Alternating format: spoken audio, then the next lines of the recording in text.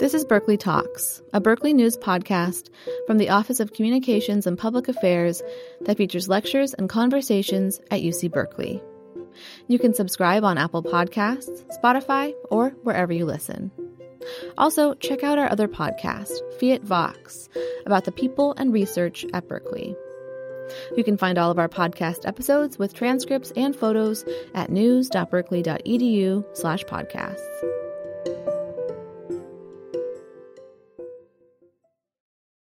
Richard Rothstein, in addition to being an author, is a senior fellow at the Haas Institute. He's a distinguished fellow of Economic Policy Institute, and he works on policy issues regarding education and race. He has served as senior fellow at the Thurgood Marshall Institute of the NAACP Legal Defense Fund, and was previously a senior fellow at the Chief Justice Earl Warren Institute on Law and Social Policy at Berkeley's Law School. His book, which I assume many of you have read, has been referred to as rare, providing careful analyses of multiple historical documents. It's been referred to as original and masterful, a masterful explication of the single most vexing problem facing Black America, and that is the concentration of poor and middle class into segregated neighborhoods.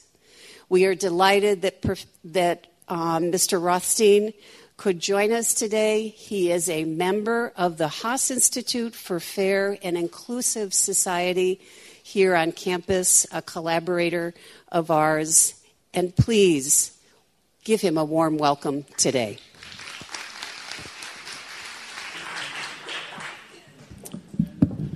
Thank you, Susan, and thank you for attending here and engaging in this conversation with me. With regard to Susan's introduction, as I guess some of you know, when you're an old retired guy, you get lots of useless titles.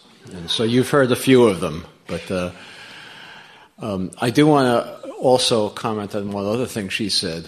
I'm going to talk not about the single most vexing problem facing Black America, but the single most vexing problem facing white America.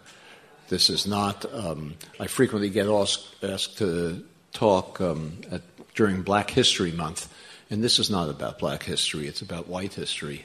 And I want to spend some time explaining to you why. In the 20th century, as you all know, we had a civil rights movement. It began by challenging racial segregation in law schools because civil rights lawyers figured that if judges couldn't understand anything else, they might be able to figure out that you couldn't get a good legal education in a segregated law school. And then they used that precedent to challenge racial segregation in colleges and universities. Those precedents led eventually to a 1954 decision with which you're all familiar, Brown versus Board of Education, that abolished legal segregation in elementary and secondary schools. And then the Brown decision gave impetus to an already existent and growing civil rights movement that eventually went on to abolish segregation, not only with litigation and with legislation, but with marches and demonstrations and civil disobedience. People lost their lives. And it went on to abolish segregation in everything from lunch counters to water fountains to buses to interstate transportation to public accommodations. We came to understand that racial segregation was wrong, that it was immoral, that it was harmful both to blacks and to whites, that it was incompatible with our self-conception as a constitutional democracy of equals. And yet, at the end of the civil rights movement, we folded up shop, went home, and left untouched the biggest segregation of all, which is that every metropolitan area in this country is residentially segregated. I've lived in many of them, everyone that I've lived in had clearly defined areas that were either all white or mostly all white, or all black or mostly all black. How could it be that, having understood that racial segregation was wrong, immoral, harmful to both blacks and whites, and incompatible with our self-conception as a constitutional democracy, that we left untouched the biggest segregation of all? It's not that we've tried to desegregate neighborhoods and failed. We've never tried. It's never been part of the civil rights agenda. I think in one sense it's perhaps not difficult to understand, and that is that racial segregation of neighborhoods is much more difficult to undo than racial segregation of water fountains. If you abolish segregation of water fountains, the next day anybody can drink from any water fountain. If you abolish segregation in neighborhoods, the next day things wouldn't look much different. It's a much harder thing to attack. And so what we've done, all of us, and I mean all of us, I conclude myself, you, liberals and conservatives, Republicans and Democrats, Northerners and Southerners, what we've done is we've adopted a national excuse, a national rationalization for excusing ourselves from addressing the biggest remaining segregation of all that in many ways overwhelms all of the others that we previously addressed. And that excuse goes something like this. We tell ourselves that racial segregation of schools or buses or water fountains, those were all required by government policy, by ordinance, by legislation, by regulation. As such, any time either the federal, state, or local governments required such segregation, it violated the Constitution, the 5th or the 14th Amendments. It was a civil rights violation, and we were obligated as a society to undo it. But residential segregation, we tell ourselves, that's something different. That wasn't created by government law, regulation, policy. That was something that just sort of happened by accident. It happened because, private homeowners, white homeowners, wouldn't sell homes to African Americans in white neighborhoods.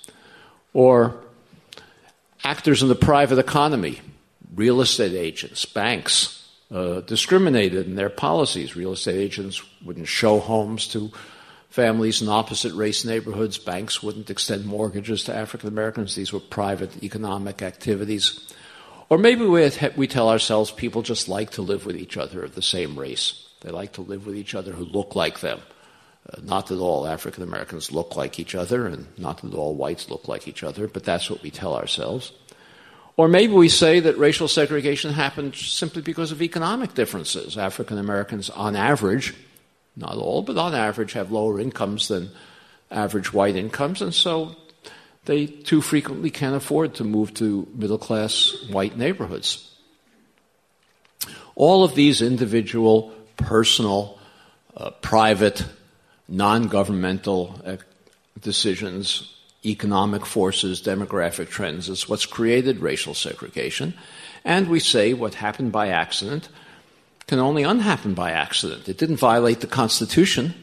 The Constitution doesn't prohibit private discrimination. And therefore, it's not a civil rights violation, and we're under no obligation to do something about it. We think it's too bad. I don't think there's anybody here in this room who thinks that it's a good thing that we're so racially segregated. But we don't feel any obligation to do anything about it. Well, I spent most of the last many decades studying education policy. I was not an expert in housing policy or in residential arrangements.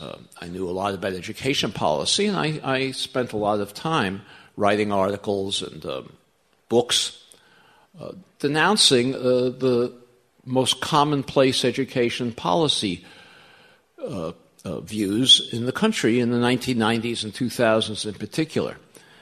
During those decades, it came to be the consensus view that the reason we had an achievement gap between African American and white children, where African American children typically, on average, scored lower on standardized tests than white children, was because teachers had low expectations of them. They weren't held accountable for students' achievement, and therefore they let African American children off the hook. And if only we tested children more and held teachers accountable for those test scores, the achievement gap would disappear. And that view was embraced in national policy, the No Child Left Behind law. Would you turn off your cell phone? Whoever? The No Child Left Behind law embraced that view. And I spent a great deal of time denouncing it, saying it was utter nonsense. And I wrote article after article, column after column, explaining why the predominant cause of the achievement gap was the social and economic differences that children came to school with. It had nothing to do with teacher expectations. And I won't go into length about it because that's not the topic of this lecture, but just for example, we know that African American children in urban neighborhoods have asthma at 4 times the rate of middle-class children. And if a child has asthma, the child is likely to be up at night, sometimes wheezing, comes to school drowsy the next day, sleepless, maybe even doesn't come to school at all. Asthma is the largest single cause of chronic school absenteeism. And I tried to explain that if you had 2 groups of children who were equal in every respect, identical groups, same racial breakdown, same social and economic characteristics, same family structure, identical in every respect, except one of those groups was different in this way. It had a higher rate of asthma than the other. That group was inevitably going to have lower average achievement. It's not that some children with asthma don't have higher achievement than typical children without, because there's a distribution of outcomes for every human characteristic. But if school means anything, if you have a group of children who's coming to school more sleepless, more drowsy, that group is going to achieve at a lower level than an identical group that comes to school well-rested and frequently.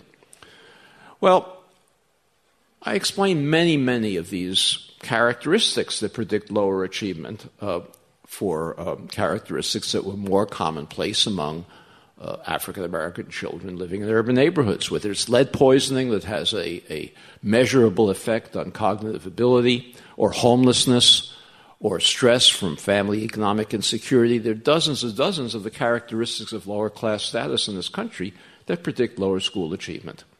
And if you add them all up, they explain the achievement gap, most of it. No matter how high teacher expectations are, higher expectations can't make children with asthma come to school well-rested. And then I began thinking about all this. I'm a slow learner. I was thinking about this for a while, for many years, even decades, as I said. It occurred to me that if you have a school where every child is coming to school with one or more of these conditions, it's inconceivable that that school can produce students with the same average achievement as schools where every child or almost every child is coming to school well-rested and healthy and well-nourished and secure and in stable homes. And we call schools where we concentrate children like that segregated schools. And the reality is that schools today are more segregated than they have been at any time in the last 45 years in this country. And they're segregated because the neighborhoods in which they're located are segregated. So as an education policy analyst, it was incumbent upon me to look into neighborhood segregation as an educational problem. I wasn't yet particularly interested in housing. I wrote articles saying that housing policy is education policy. Well, as I was thinking about this, in 2007, I read a Supreme Court case that concerned 2 school districts, one in Louisville, Kentucky, and the other Seattle, Washington. And both of the leaders of both of those school districts understood what I've just been talking about the harm that school segregation does. And so they implemented in both districts a very, very token school desegregation policy. In both of those districts, parents were given a choice of which school in the district their child would attend. But if the child's choice was going to exacerbate racial segregation, that choice wouldn't be honored in favor of a choice of a child who would not do so. So if you had an all-white or mostly heavily white school and there was one place left in the school and both a black and a white child applied for that one place, the black child would be given some preference to help to desegregate the school. It was a trivial program. Now, how often do you have one place left in the school and both a black and a white child apply for it? But the Supreme Court said it was a violation of the Constitution to do this thing. It was a violation of the Constitution because, as John Roberts said, Chief Justice John Roberts, who wrote the controlling opinion, he said the schools in Louisville and Seattle are segregated because the neighborhoods in which they're located are segregated. I thought that was a pretty wise observation on the Chief Justice's part. It's true.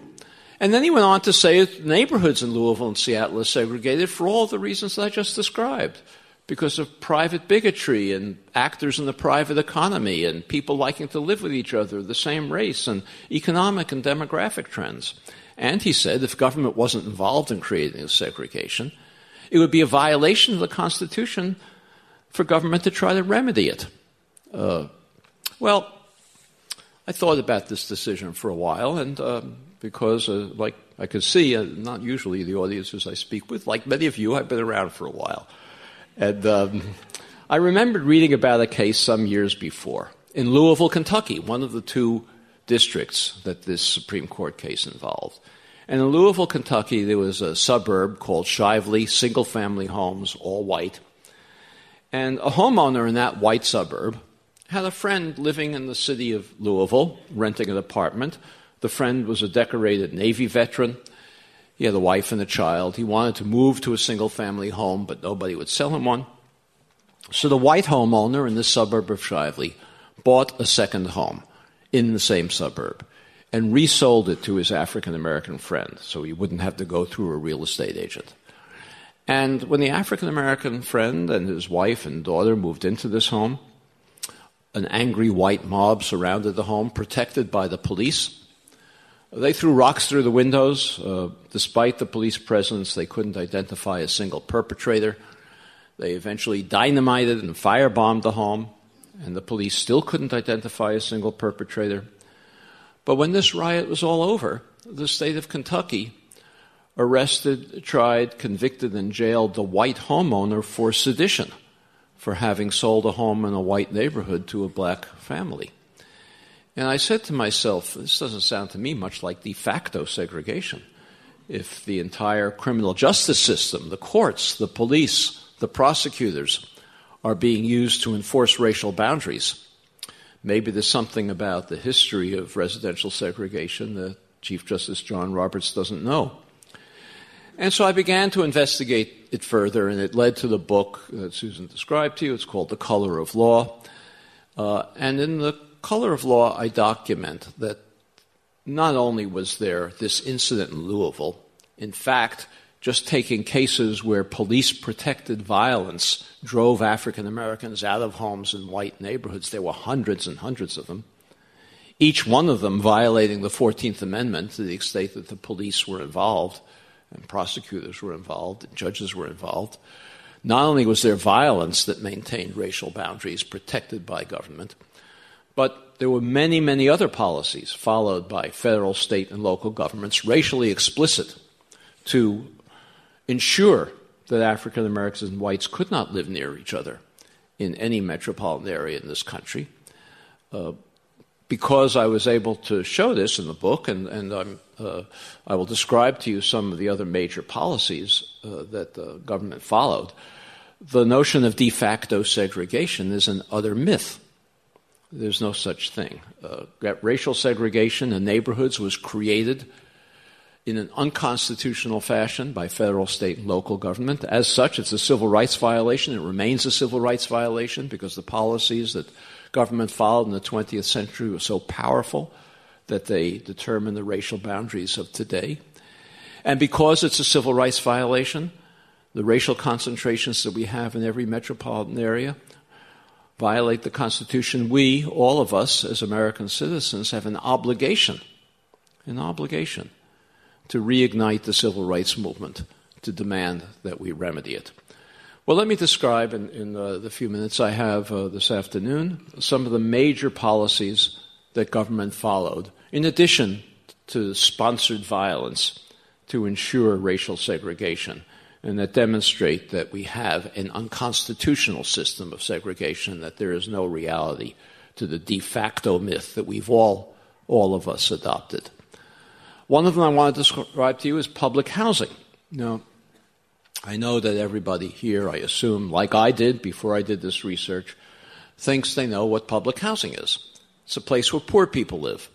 It's a place with lots of single mothers with children, lots of young men without jobs in the formal economy, lots of police confrontations, deteriorated buildings, not well-maintained structures. That's not how public housing began in this country. Public housing began in this country during the New Deal, in the Roosevelt administration and the Depression, as a program not for poor people. Poor people were not permitted into public housing. It was a program for working and middle-class families who paid the full cost of the housing in their rent. Public housing was built not as a welfare program for the poor, but as a way to address a housing shortage in the Depression. Because working families, and there were many of them, we know that enormous unemployment, 25% of the workforce was unemployed. Public housing was for the 75% with good, stable jobs. But they couldn't find housing because there was no economic activity. Construction had ground to a halt, and there was a big housing shortage. So the Public Works Administration, the first New Deal agency, attempted to address this housing crisis by constructing public housing for working families who would pay the full cost of the housing and the rent. It was not a subsidized program. But everywhere the Public Works Administration built this housing, it created separate projects for blacks and whites, creating segregated projects. I'm not talking about in the South. I'm talking about in the North, in the Midwest. Wherever the Public Works Administration built housing, it built it on a segregated basis, frequently creating segregation where it hadn't previously existed. Now, that may surprise some of you, but we had a lot of integration in mid-20th century in urban areas. I'm not suggesting that we didn't have a good deal of segregation as well that arose informally, particularly in places like Chicago and Detroit. But in much of the country in downtown areas, we had integrated neighborhoods for the simple reason that most employment was factory employment. The manufacturing sector was the most powerful sector at that period in the country. And employment had to be located in factories that were near deep water ports or railroad terminals, because that was the only way that plants could get their parts and ship their final products. And if you had a downtown area which had a factory district located near a port or a railroad terminal, and the factory district had Irish workers and Italian workers and Jewish workers and African-American workers, they all lived in roughly the same neighborhoods so they could walk to work. They didn't have automobiles in those days. Sometimes they could take short streetcar rides. I'm not suggesting that every other home in these neighborhoods was of a different race, but these were broadly integrated neighborhoods. Everywhere the Public Works Administration went, it created segregated housing in these neighborhoods. The great African-American poet, novelist, playwright Langston Hughes, with whom I assume many of you are familiar, wrote in his autobiography how he grew up in an integrated downtown Cleveland neighborhood. We don't think of downtown Cleveland as being an integrated place today. He said his best friend in high school was Polish. He dated a Jewish girl. This may not have been the norm, but it certainly wasn't unique in the integrated environment of many urban areas at that time. But the Public Works Administration went into that neighborhood of Cleveland and created two separate projects, one for blacks, one for whites, creating a pattern of segregation that hadn't previously existed. And with those and other projects, public projects that were built in Cleveland, created a pattern of segregation throughout the city that persists to this day. In my book, The Color of Law, I like to talk about self-satisfied smug places like this one. But I'll start with another, Cambridge, Massachusetts. You may have heard of that one. The area between Harvard and MIT, the Central Square neighborhood, was an integrated neighborhood in the 1930s, about half black and half white. But the Public Works Administration demolished housing in that neighborhood, creating separate projects, one for whites, one for blacks, and with other projects in the Boston metropolitan area, created a pattern of segregation that persists to this day. During World War II, there was still an enormous housing shortage, especially because we had hundreds of thousands of workers who flocked to centers of war production to take jobs in war plants that were soaking up the unemployment that existed in the country at that time. They frequently, almost always, overwhelmed the communities where these war plants were located, such a rapid influx of workers coming to a single place, that if the government wanted the tanks and the airplanes and the jeeps and the ships to be produced, it had to somehow find a way to house these workers who were flocking suddenly to these centers of war production. And the government did. It built housing for war workers all across the country, everywhere segregating it. Segregating workers who were working in the same plants, same shipyards, same aircraft factories, but separate housing, creating patterns of segregation that hadn't previously existed. And here on the West Coast, and in this particular area, is the best example because there was a very small African-American population in the West Coast prior to World War II. Historians divide up the migration of African Americans out of urban areas, out of the South into urban areas, into two great migrations. The first great migration took place around World War I. Very few African Americans came to the West Coast during the first great migration. The big influx of African Americans to this part of the country took place in the second great migration during World War II for these war plants. The Bay Area, for example, had an African American population of about 1% in 1940. And by 1950, it was 6%, quite an enormous increase due to the war industries. Well, north of here, you may have heard of a suburb of Berkeley called Richmond. It was the center of shipbuilding on the West Coast. Small community, 20,000, all white. There were a few African Americans living on its outskirts, working as domestics in white families' homes, but basically it was a white community. There was no shipbuilding in Richmond before the war. By the end of the war, the Kaiser shipyards in Richmond were employing 100,000 workers. They came with their families. A community of 20,000 can't possibly absorb an influx of 300,000 or more in a period of 4 years. The government couldn't keep these shipyards going unless it provided housing for the workers, and it did.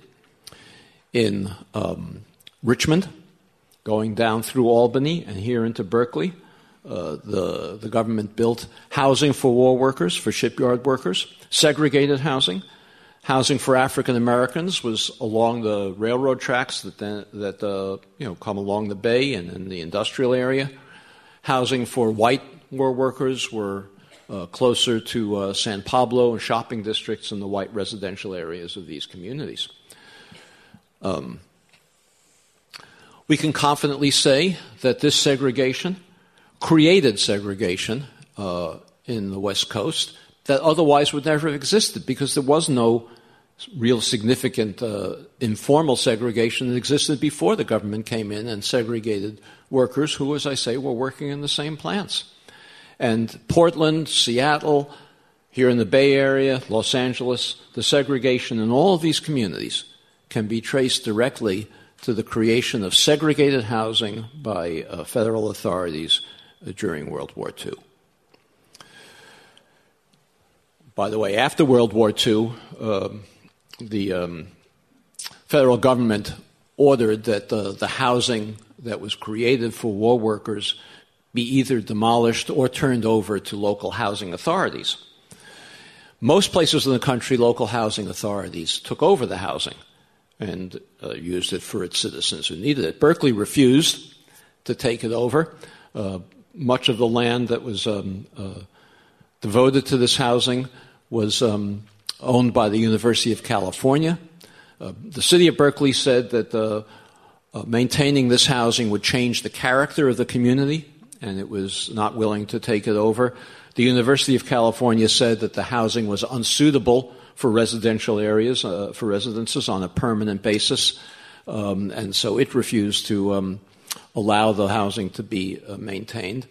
It was demolished, and in its place we now have University Village, which is apparently suitable for residences for graduate students and university families. The city of Berkeley had a social worker whose job it was to place African Americans who had been living in the housing projects for the shipyards to place them in public housing in Oakland to make sure that they left the community. And this was a policy of the city of Berkeley. Well, after World War II, there was still an enormous housing shortage in the country. And not only had there been no housing built during the Depression except for the public projects that I described, there were few. And during the war, it was actually prohibited to use construction materials for civilian purposes unless it was for war workers, people working in war plants. And then after World War II, as you know, millions of returning war veterans came home needing housing. There was an enormous housing shortage. War veterans were living in open fields and Quonset huts, doubled and tripled up with relatives. They wanted to start the baby boom, but that was more difficult because they didn't have any private places to live. And this was an enormous crisis that President Truman needed to address. And he proposed in 1949, as the situation didn't seem to ease at the end of the war, he proposed a vast expansion of the public housing program of the country. And remember, we're talking about public housing that was not subsidized. This was not for poor people. He was talking about housing for returning war veterans who had jobs in the post-war economy. African Americans as well as whites. The whites had better jobs, but the African Americans were employed as well. They could afford housing, but there was no housing available for them. So President Truman proposed a vast expansion of the national public housing program. The story I'm going to tell you now is probably the most important thing I'll have to say this afternoon to you, so I hope you'll think carefully about it. Conservatives in Congress wanted to defeat Truman's public housing program. And so they came up with a strategy, a congressional strategy that has been used on other occasions as well. It's something we call a poison pill strategy. A poison pill strategy is one where opponents of legislation come up with an amendment to the legislation which they think can get a majority and will be passed. But then when the full bill comes up before Congress with this amendment, the amendment itself makes the bill unpalatable to a different majority and the entire bill goes down to defeat. So the amendment is called a poison pill.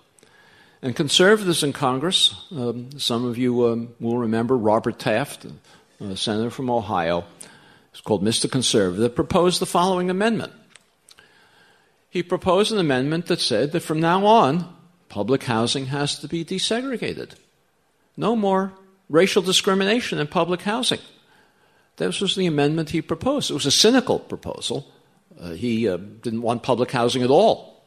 He thought that public housing was socialistic, that the private sector should be taking care of the needs of returning war veterans, not that the private sector was doing so.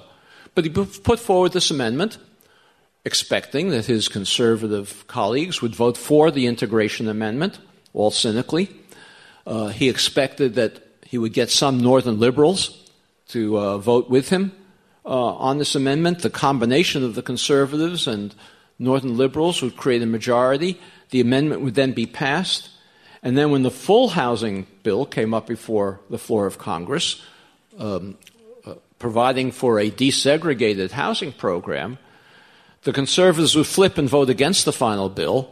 They would be joined by Southern Democrats who were in favor of segregated public housing but not integrated public housing, so the entire bill will go down to defeat. So Northern liberals, those who were in favor of integration, had a very difficult choice. There was an enormous housing crisis. I'm not minimizing the difficulty of the choice they faced. They were homeless people, as we have today. As I said, people living in open fields, doubled and tripled up with relatives. They had to decide whether to support the integration amendment, as many of them wanted to do, but ensuring then that no further public housing would be built because the bill would go down to defeat, or oppose the integration amendment in order to get public housing on a continued segregated basis. They made the latter choice. I'm not minimizing the difficulty of the choice that they made. I don't usually talk to audiences that will remember the players involved, but I see many of you will. But the leading liberal in Congress at that time was Senator Paul Douglas, a senator from Illinois. He got up on the floor of the Senate and made a speech along the following lines. He said, "I want to say to my Negro friends that you'll be better off if we defeat the Integration Amendment and you get the housing you need than you will be if we pass the Integration Amendment and you get no housing at all." He proposed the devil's bargain. It was accepted. Liberals voted against the Integration Amendment. The final housing bill was passed, leading to the vast expansion of public housing. Much of the public housing we know in the country today was passed under this 1949 Housing Act as a segregated program. The federal government used that vote in Congress against the Integration Amendment as its basis, as its justification for continuing to segregate all housing programs, not just public housing, all housing programs for the next 15 years. And you're familiar with this public housing that was built under this. Again, remember, initially just for working families who could pay the full cost of housing and their rent, not for poor people. Perhaps the most famous of them is Pruitt-Igoe in St. Louis. It became the symbol of deteriorated public housing in the country. It was actually two projects. Pruitt was for African Americans. Igoe was for whites, two separate projects. And very soon after this happened, after these projects were built in the early 1950s, under the 1949 Housing Act, a development occurred that was quite surprising to many people, and that was large numbers of vacancies developed in the white projects and long waiting lists in the black projects. Pretty soon the situation became so conspicuous and untenable, even the most bigoted public housing official couldn't justify a situation where in the same city some projects were virtually empty and the others had long waiting lists. All the projects were opened up to African Americans. At about the same time, industry left the cities. This was the time that the highways were being built. They no longer needed to locate plants near deep water ports or railroad terminals. The African Americans, who were now being concentrated in public housing and in rented apartments in urban areas, no longer had access to good industrial jobs. Poverty increased. The government had to begin subsidizing the public housing. They could no longer afford to pay the full cost of housing and their rent. Once the government began subsidizing public housing, it stopped maintaining it, stopped investing in it. The projects deteriorated. And we got the kind of public housing that we all identify with public housing today. But that's not how public housing started, and that's not the way it has to be. In any event, the question that must, I hope, is in your minds at this point, or maybe you have the answer if you've read my book, but the question that may be in your mind is, why did all these vacancies occur in the white projects and not in the black ones? These were all people who had jobs in the post-war economy. They were, as I say, the whites had better jobs, but they all had jobs. The reason for this was another federal program which was even more powerful in segregating the country than public housing or even violence against African Americans who moved to white neighborhoods. And that was a program of another New Deal agency, the Federal Housing Administration, still exists today, designed explicitly with an explicit racial purpose to move the entire white working class population out of cities into single-family homes in the suburbs. This was an explicit racial policy of the federal government. It's how the country came to be suburbanized in the 1940s and 50s and into the 60s. We were not a suburban country before the FHA entered the scene in this way. And you're again familiar with these projects. Levittown, the most famous east of New York City, you all know that. Here in this area, some of you, I'm sure, heard a song that Pete Seeger used to sing, written by Malvina Reynolds, about little boxes on a hillside made of ticky-tacky, and they all look the same. That was a project just about as large as Levittown in Daly City called Westlake. 15,000 homes. Levittown was 17,000 homes. After World War II, when the Kaiser shipyards no longer were producing ships for the war and shut down, Kaiser got into the housing business and built an equally giant development outside Los Angeles, for example, the Westchester area. Panorama City was another one. Lakewood in Los Angeles, near the McDonnell Douglas plant in Long Beach. These suburbanize the country. There were hundreds and hundreds and hundreds of these projects. A developer like William Levitt, to take that example, could never have assembled the capital to build 17,000 homes in one place for which he had no buyers. There was no precedent for it. Nobody knew if this suburbanization idea would work. No bank would be crazy enough to lend him the capital for that kind of speculative venture. The only way that these suburbs could be built, whether it's Levittown or the Little Boxes or Panorama City or any of the others in between the two coasts, hundreds and hundreds and hundreds of them, was builders like Levitt went to the Federal Housing Administration, submitted their plans for the development. Those plans had to include a commitment never to sell a home to an African American. They even had to include a commitment that the Federal Housing Administration required that each of these homes have a clause in every deed prohibiting resale to African Americans or rental to African Americans. This was not the action of rogue bureaucrats. This was written in the Federal Policy Manual of the Federal Housing Administration. It was called the Underwriting Manual. It was distributed to appraisers all over the country whose job it was to evaluate the applications of developers for bank guarantees, for federal bank guarantees for their developments, and the manual prohibited recommendation of bank guarantees for developments that would be integrated. It even prohibited recommendations of bank guarantees for all white developments that might be located near where African Americans were living, because in the words of the manual, it would run the risk of infiltration by inharmonious racial groups. That's what the federal manual said. Where did this notion of de facto segregation come from? It's utter nonsense. These policies that I described, the violence protected by the police, the public housing, the concentrated African Americans with lower and lower incomes in urban areas, and the federally sponsored white-only suburbanization of the country, is what's responsible for the segregation that we see in this country today. There were many, many other federal, state, and local policies that I don't have time to go into.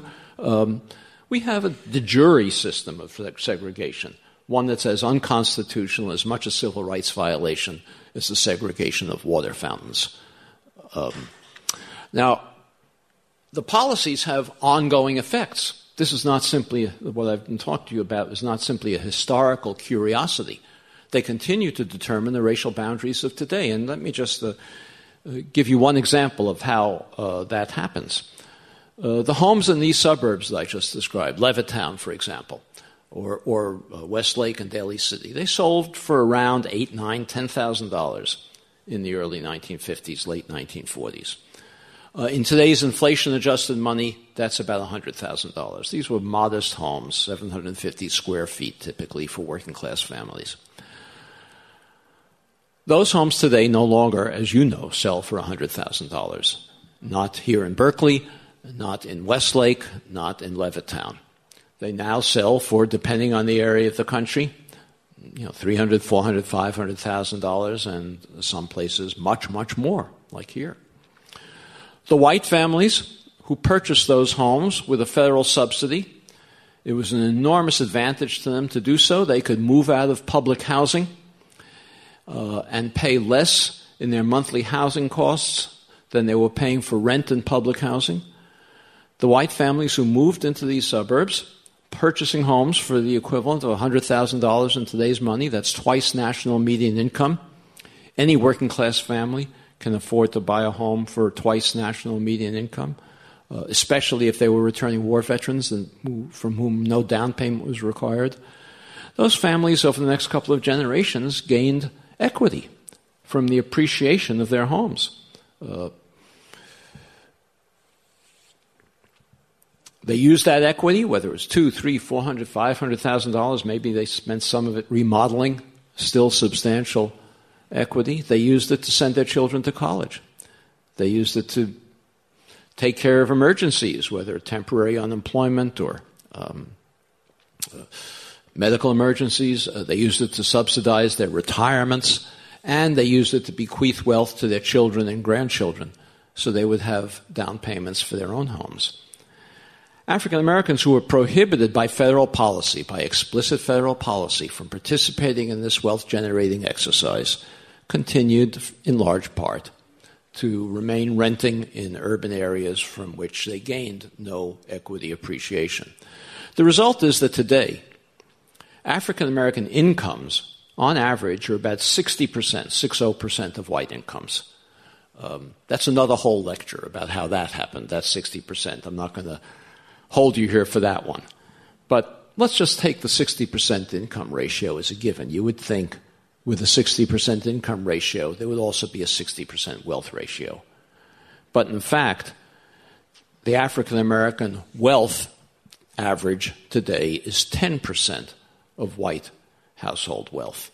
And that enormous disparity between a 60% income ratio and a 10% wealth ratio is entirely attributable to unconstitutional federal housing policy that was practiced in the mid-20th century, that was never remedied, and that we've never attempted to remedy.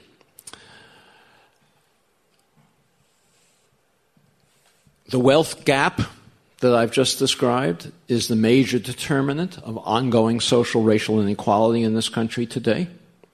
Wealth is a much more important determinant of economic security than income. If you have unemployment, temporary unemployment, and you've got wealth, you can weather that temporary unemployment. If you don't, you're pushed further down the social scale on a permanent basis, the socioeconomic scale on a permanent basis. But it's not just the inequality that results from the wealth gap that is a consequence of the racial inequality and segregation that we've created with these policies. I described at the very beginning of this talk how segregated neighborhoods are a major cause of the achievement gap in schools that we spend so much time worrying about. Racial segregation is an important cause of disparities in health and life expectancy between African Americans and whites, who have African Americans have shorter life expectancies, higher rates of heart disease, in large part, not entirely, but in large part because they live in more polluted, less healthy neighborhoods. Racial segregation is the primary cause of the outrageous violations of rights in the criminal justice system that results in the disparate incarceration of young black men who would never get involved in the kinds of confrontations with police that they do if they weren't being concentrated in single neighborhoods where we take the most disadvantaged young men in this country without jobs in the formal economy or access to those jobs with good transportation or access to quality educations, and concentrate them in single neighborhoods. We would not have those kinds of confrontations otherwise. And I'd also suggest that racial segregation is a contributor, not the sole cause, but a contributor to the very dangerous political polarization that we have in this country today, which in part tracks racial lines. That's not the sole cause of it, but that's a good part of it. And it's inconceivable that we can never develop the kind of common national identity that's essential to preserving this democracy if so many African Americans and whites live so far from each other that they have no ability to understand each other's life experiences, to empathize with each other, to, as I say, develop a common national identity. So the consequences of these civil rights violations that are still unremedied are enormous. The policies needed to undo it are not hard to figure out. They're very easy to figure out. If we were motivated to redress racial segregation, we could do it fairly easily. What's difficult is developing the new civil rights movement that's necessary to demand those policies. I mentioned before the devil's bargain that Paul Douglas made in 1949. We're doing it still today. We have a program, for example, the largest program of subsidy to low-income families who are disproportionately African American, called the Low-Income Housing Tax Credit. It's a tax credit that's issued by the Treasury Department to developers of low-income housing. Those developers disproportionately, overwhelmingly, place those low-income housing developments in already low-income segregated neighborhoods. The same kind of devil's bargain that Paul Douglas made. They place it in those neighborhoods because it's easier to do. If they care about the solving the housing shortage, and they do, the easiest way to address the homelessness crisis is to reinforce segregation, because developers find it easier to build low-income housing in already low-income segregated neighborhoods. The land is cheaper there. They don't have to have 100 community meetings explaining to residents why they're bringing black and brown people into their neighborhoods. They can put a sign up in the window and when an apartment is for rent, and poor people will walk by seeing it. Can't happen if they're placing those developments in higher opportunity communities. So we make the same bargain that we made in 1949. We solve the housing crisis by perpetuating segregation. The same thing is true of the other major subsidy we have for low-income families, and that's the Section 8 program that I'm sure you've heard of. But those subsidies to families to rent housing that they otherwise could not afford disproportionately places them in already low-income segregated neighborhoods. Landlords, legally or illegally, refuse to accept Section 8 voucher families in higher opportunity neighborhoods. And we have zoning ordinances that prohibit the construction of townhouses or apartments or even single-family homes on small lot sizes in so many all-white single-family home neighborhoods. Reversing those kinds of policies, as I say, is an easy thing to understand how to do. We could place a priority on placing low-income housing tax credit developments in higher opportunity neighborhoods. Not all of them. We should still provide housing in existing low-income neighborhoods, but we should start to place more of it in high-opportunity neighborhoods. In order to do that, we'd have to change the zoning ordinances that prohibit that kind of construction. We could subsidize, to take an extreme example, we could subsidize African Americans who were denied the opportunity to move into single-family homes in all-white suburbs in the 20th century, subsidize them to purchase those homes, working-class families in those neighborhoods that are now unaffordable to working-class families of either race, but would easily have been affordable to working-class families of either race of African Americans in the mid-20th century. The tragedy of all this is it was so difficult to do, it would have been so easy to avoid. We had an enormous housing shortage in the 20th century, as I've described. If the Federal Housing Administration had told Levitt it would only guarantee his bank loans if he sold those homes on a non-discriminatory basis, he would have had to do so. He would have had no choice. There may have been some bigoted whites who wouldn't have wanted to live in an integrated development, but the housing shortage was so great that for everyone who refused, there would have been 10 wanting to take its place. And if that simple requirement had been imposed, that constitutionally required requirement that housing that the loans be guaranteed provided a non-discriminatory policy was adopted, this country would look entirely different today, entirely different. And the same thing is true of all the other policies that I described. So the policies to undo it are easy. The political will is difficult, and it won't happen until all of us participate in a new civil rights movement to make it happen. So thank you very much for your attention.